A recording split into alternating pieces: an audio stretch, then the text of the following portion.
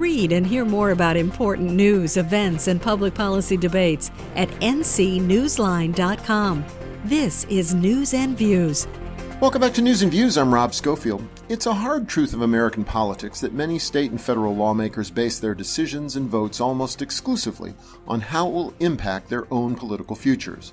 Often even hugely momentous life and death votes are cast with an eye to the polls and the views of TV talking heads, rather than the likely impact on the lives of real people. And then there are legislators like North Carolina State Representative John Autry, a leader whose top concern is usually how his actions will impact the lives of his grandchildren and their peers. Earlier this week, I caught up with the Mecklenburg County lawmaker, and as I learned in our refreshing chat, when it comes to an array of issues, be it attacks on transgender students, efforts to expand school vouchers, the health of our environment, or the possibility of using psychedelics to develop new therapies for PTSD, Autry is a man who keeps his eyes fixed squarely on the future. Well, State Representative John Autry, welcome to News and Views. Thanks so much for being with us. Thank you, Rob. I appreciate the opportunity. Really do. Boy, oh boy, so much going on at the General Assembly these days, and enough to make all of our heads swim. But one of the first things maybe I want to ask you about is this seems in many ways might be sort of the latest version of HB2. We've got this new so-called Fairness in Women's Sports Act, which is really targeting transgender kids, in particular transgender girls, trying to say they can't participate in sports. I know you've spoken out on it and have some thoughts about it. Would you share some of those with us? Well, it's personal. I have a grandchild who is a transgender, and this means that the state is saying all children are valuable and they need to be protected. But these children, maybe not so much. And that's a problem for me. And I find it interesting that when so many economic development wins for North Carolina in the recent years, that they want to put their toe back into the social war waters once again. Did they not learn anything from HB2? What I'm struck by, of course, is there's so many needs in our schools right now. Our schools are struggling in so many ways. We're hemorrhaging teachers. We have a lot of crumbling schools in a lot of rural areas. There's so many needs. We don't have enough basic staff. Kids are struggling, worried about gun violence in their schools. And this stuff is sort of the top education, high profile priority for the General Assembly's majority this session. I guess they must have some reason for doing this. It is striking that it seems to likely to harm our state rather than help it. Well, I think at their annual convention, ALEC runs a poll. And ALEC, the American Legislative Exchange Council, uber conservative, corporate funded think tank of policy to retain power to a certain few. And I think we know who we're talking about. And that party has bought into all of those programs. In North Carolina, when Amendment 1, the marriage ban, Senator Tom Tillis was the Speaker of the House. At the same time, he was the national chair of ALEC. So there's a long history of the pipeline from ALEC to North Carolina. And sometimes I feel like North Carolina is ALEC's petri dish. There's a lot of questionable bacteria growing, it would seem. That's a gentle way of putting it, I suppose. But we think about all the things that we should be focusing on. Let's talk about guns, which no one seems to want to talk about. But so far, I think it was as of the 22nd of April, 12,942 Americans have died in gun-related incidents just this year so far. And 541 of those are children and teens aged 0 to 17. And what day of the year is this? About a third of the way through the year, maybe. We've already had 196 mass shootings in the country. But we should be focused on drag shows. And the 15 transgender children in North Carolina who want to play sports. That is the paramount issue of our day. It's very frustrating. There was a study recently, USA Today published a study that showed that even when you take football out of the math, the overspending, or at least the comparative underspending on women's sports in America is so gigantic. You'd think that would be the thing. If you really wanted to help women athletes, maybe you'd be raising heck about raising funding for women's sports and dealing with that inequity rather than worrying about making sure that a dozen kids who want to play sports can't play sports. It seems like that might be a better way to help women's sports. Well, isn't sports wagering going to solve all those problems? Yeah. That seems like a poor bet, perhaps, that's going to be the what are the case. odds on that? We're talking with State Representative John Autry, who's serving his fourth term from the 100th District in Mecklenburg County. We're talking about the North Carolina General Assembly and its rather remarkable session in which we're in the midst of. Another education issue that is being championed by the majority these days is school vouchers. We continue to underfund our traditional public schools, and now we're going to move, it appears, to a system in which not only will vouchers be available to very low-income kids, but pretty much to everybody. It seems as if they really are serious about this move of transforming all North Carolina schools into voucher schools. I'm sure you've been following that legislation, might have some thoughts on it. Yeah, it's pretty disconcerting. Here again, the legislature has carved out $11 million a year that's part of the base budget that goes into the voucher fund. And now I think we have over $60 million, is that correct, in unused funds for the voucher program. So we can't get the vouchers, people using all the vouchers, so we'll raise the threshold for people who can qualify for the voucher so we can give more money of that money away to people who don't necessarily need it. And that is robbing our public schools who have to serve children all across the state.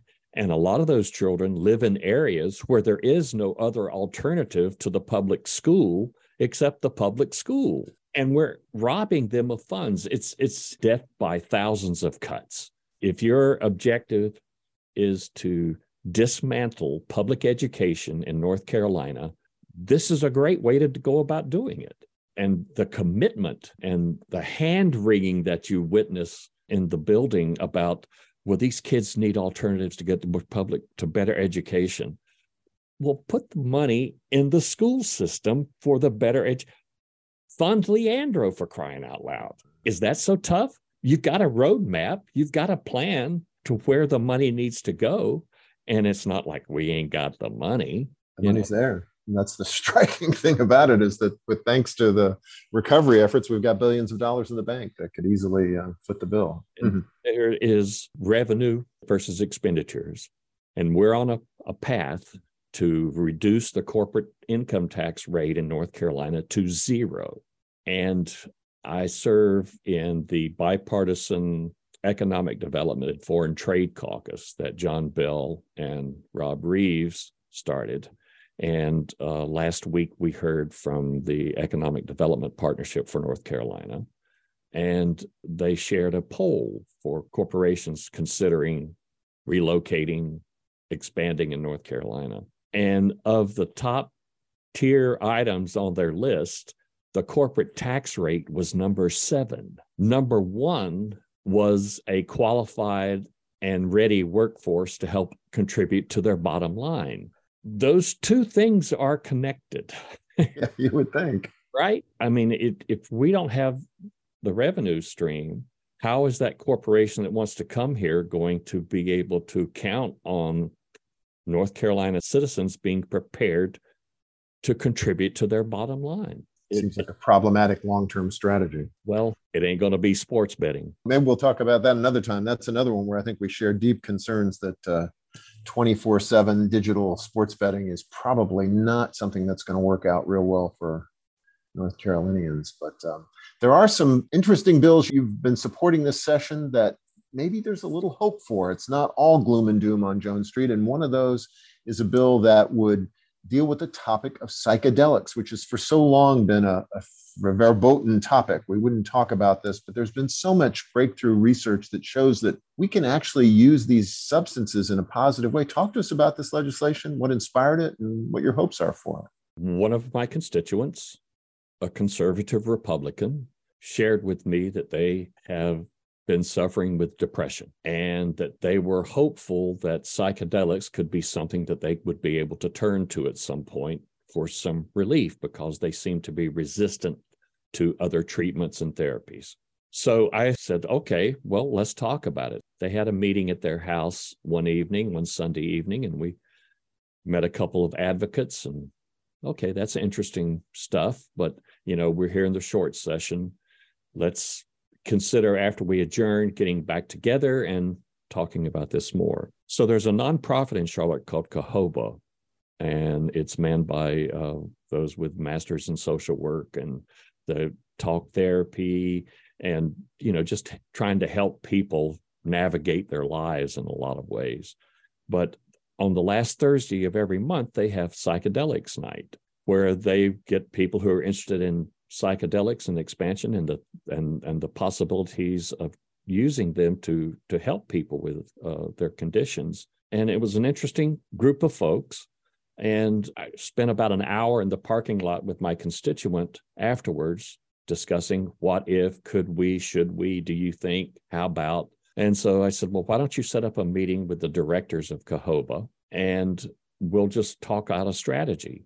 And so that was last August. And coming out of that meeting, I said, I should probably reach out to the Scholar Strategy Network and the Duke University Policy Lab and get them to put together a memo of what all the possibilities are. Well, the scholars responded first, and they set up a Zoom meeting with about 8 or 9 PhDs from around the country who are involved in this. One was from Duke and one was from Carolina, and it was everything from depression, PTSD, eating disorders, substance abuse, cluster headaches. Then I met a gentleman in Asheville who suffers from cluster headaches, and he microdoses psilocybin.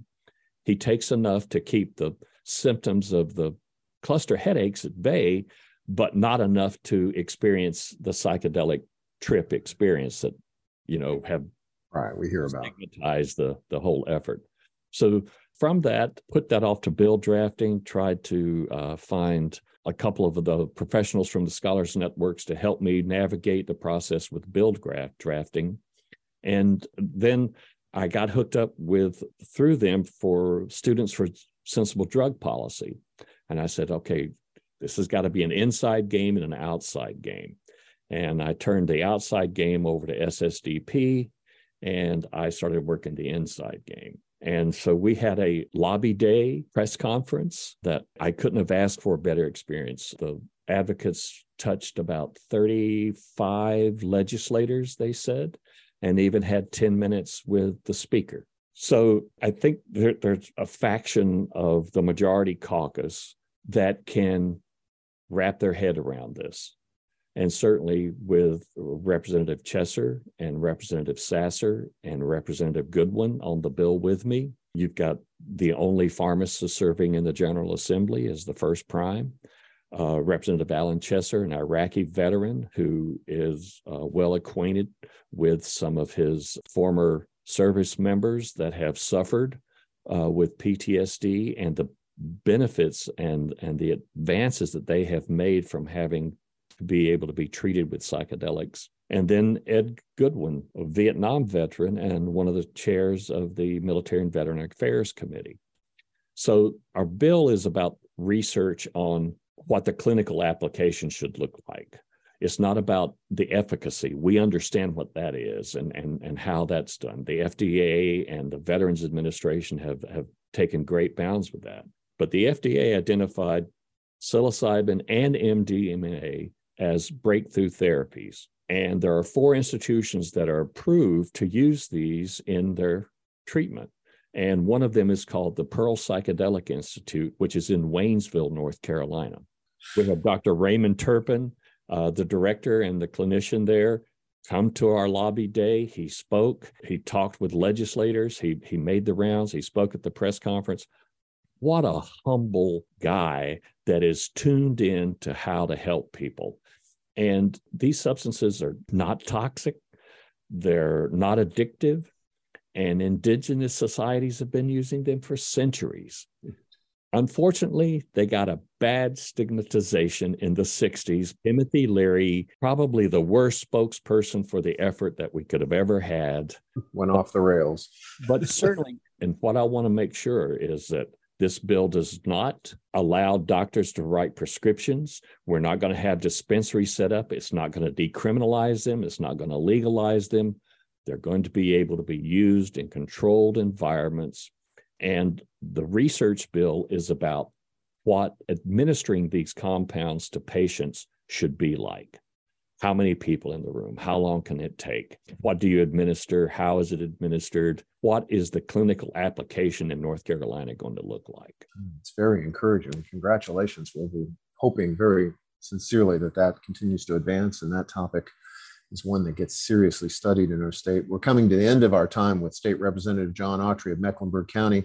Gosh, there's so many other questions I'd like to ask you. I guess I'll leave you with this, which is another topic you've introduced legislation on is plastics and forever chemicals. We know that PFAS has now become what's probably in all of our bodies these days, and it's available in lots of different guises. This is something is an increasingly serious environmental threat and to human health, just explosive degradation of plastics in the environment and human consumption of them. Talk to us about what maybe we could begin to do at the legislature to get after this problem as we go forward. Well, I'd like all the strict constitutionalists to read Article 14, Section 5 of the North Carolina State Constitution, which says that the protection and perpetuation of our land, our air, and our water is the responsibility of the state, not Chemours, not Duke, not Progress, but the state. And the state has to step up and own it and do everything possible within our means and beyond our means to ensure that my grandchildren and your grandchildren are going to be able to play outside, swim in the lakes, fish from the ponds, and be sure that they have rich earth to grow their food with, plain and simple. And if we're not doing it, we're derelict in our responsibility to the North Carolina Constitution. State Representative John Autry is in his fourth term serving the 100th District in Mecklenburg County. You can, from having listened to this conversation, you can see quite clearly why he's one of the most articulate and eloquent members of the General Assembly and doing incredible work for the people of this state. Representative, thank you so much for your service to our country and to our state. And perhaps we'll talk a little bit later this year and catch up on what we hope will be some good news. Very well, Rob. Thank you so much for this opportunity. I really appreciate it. Enjoy the work that you and your colleagues are doing every day in North Carolina. Coming up next, one of the state's top political scientists helps us look forward to the 2024 national and state elections. Stay with us.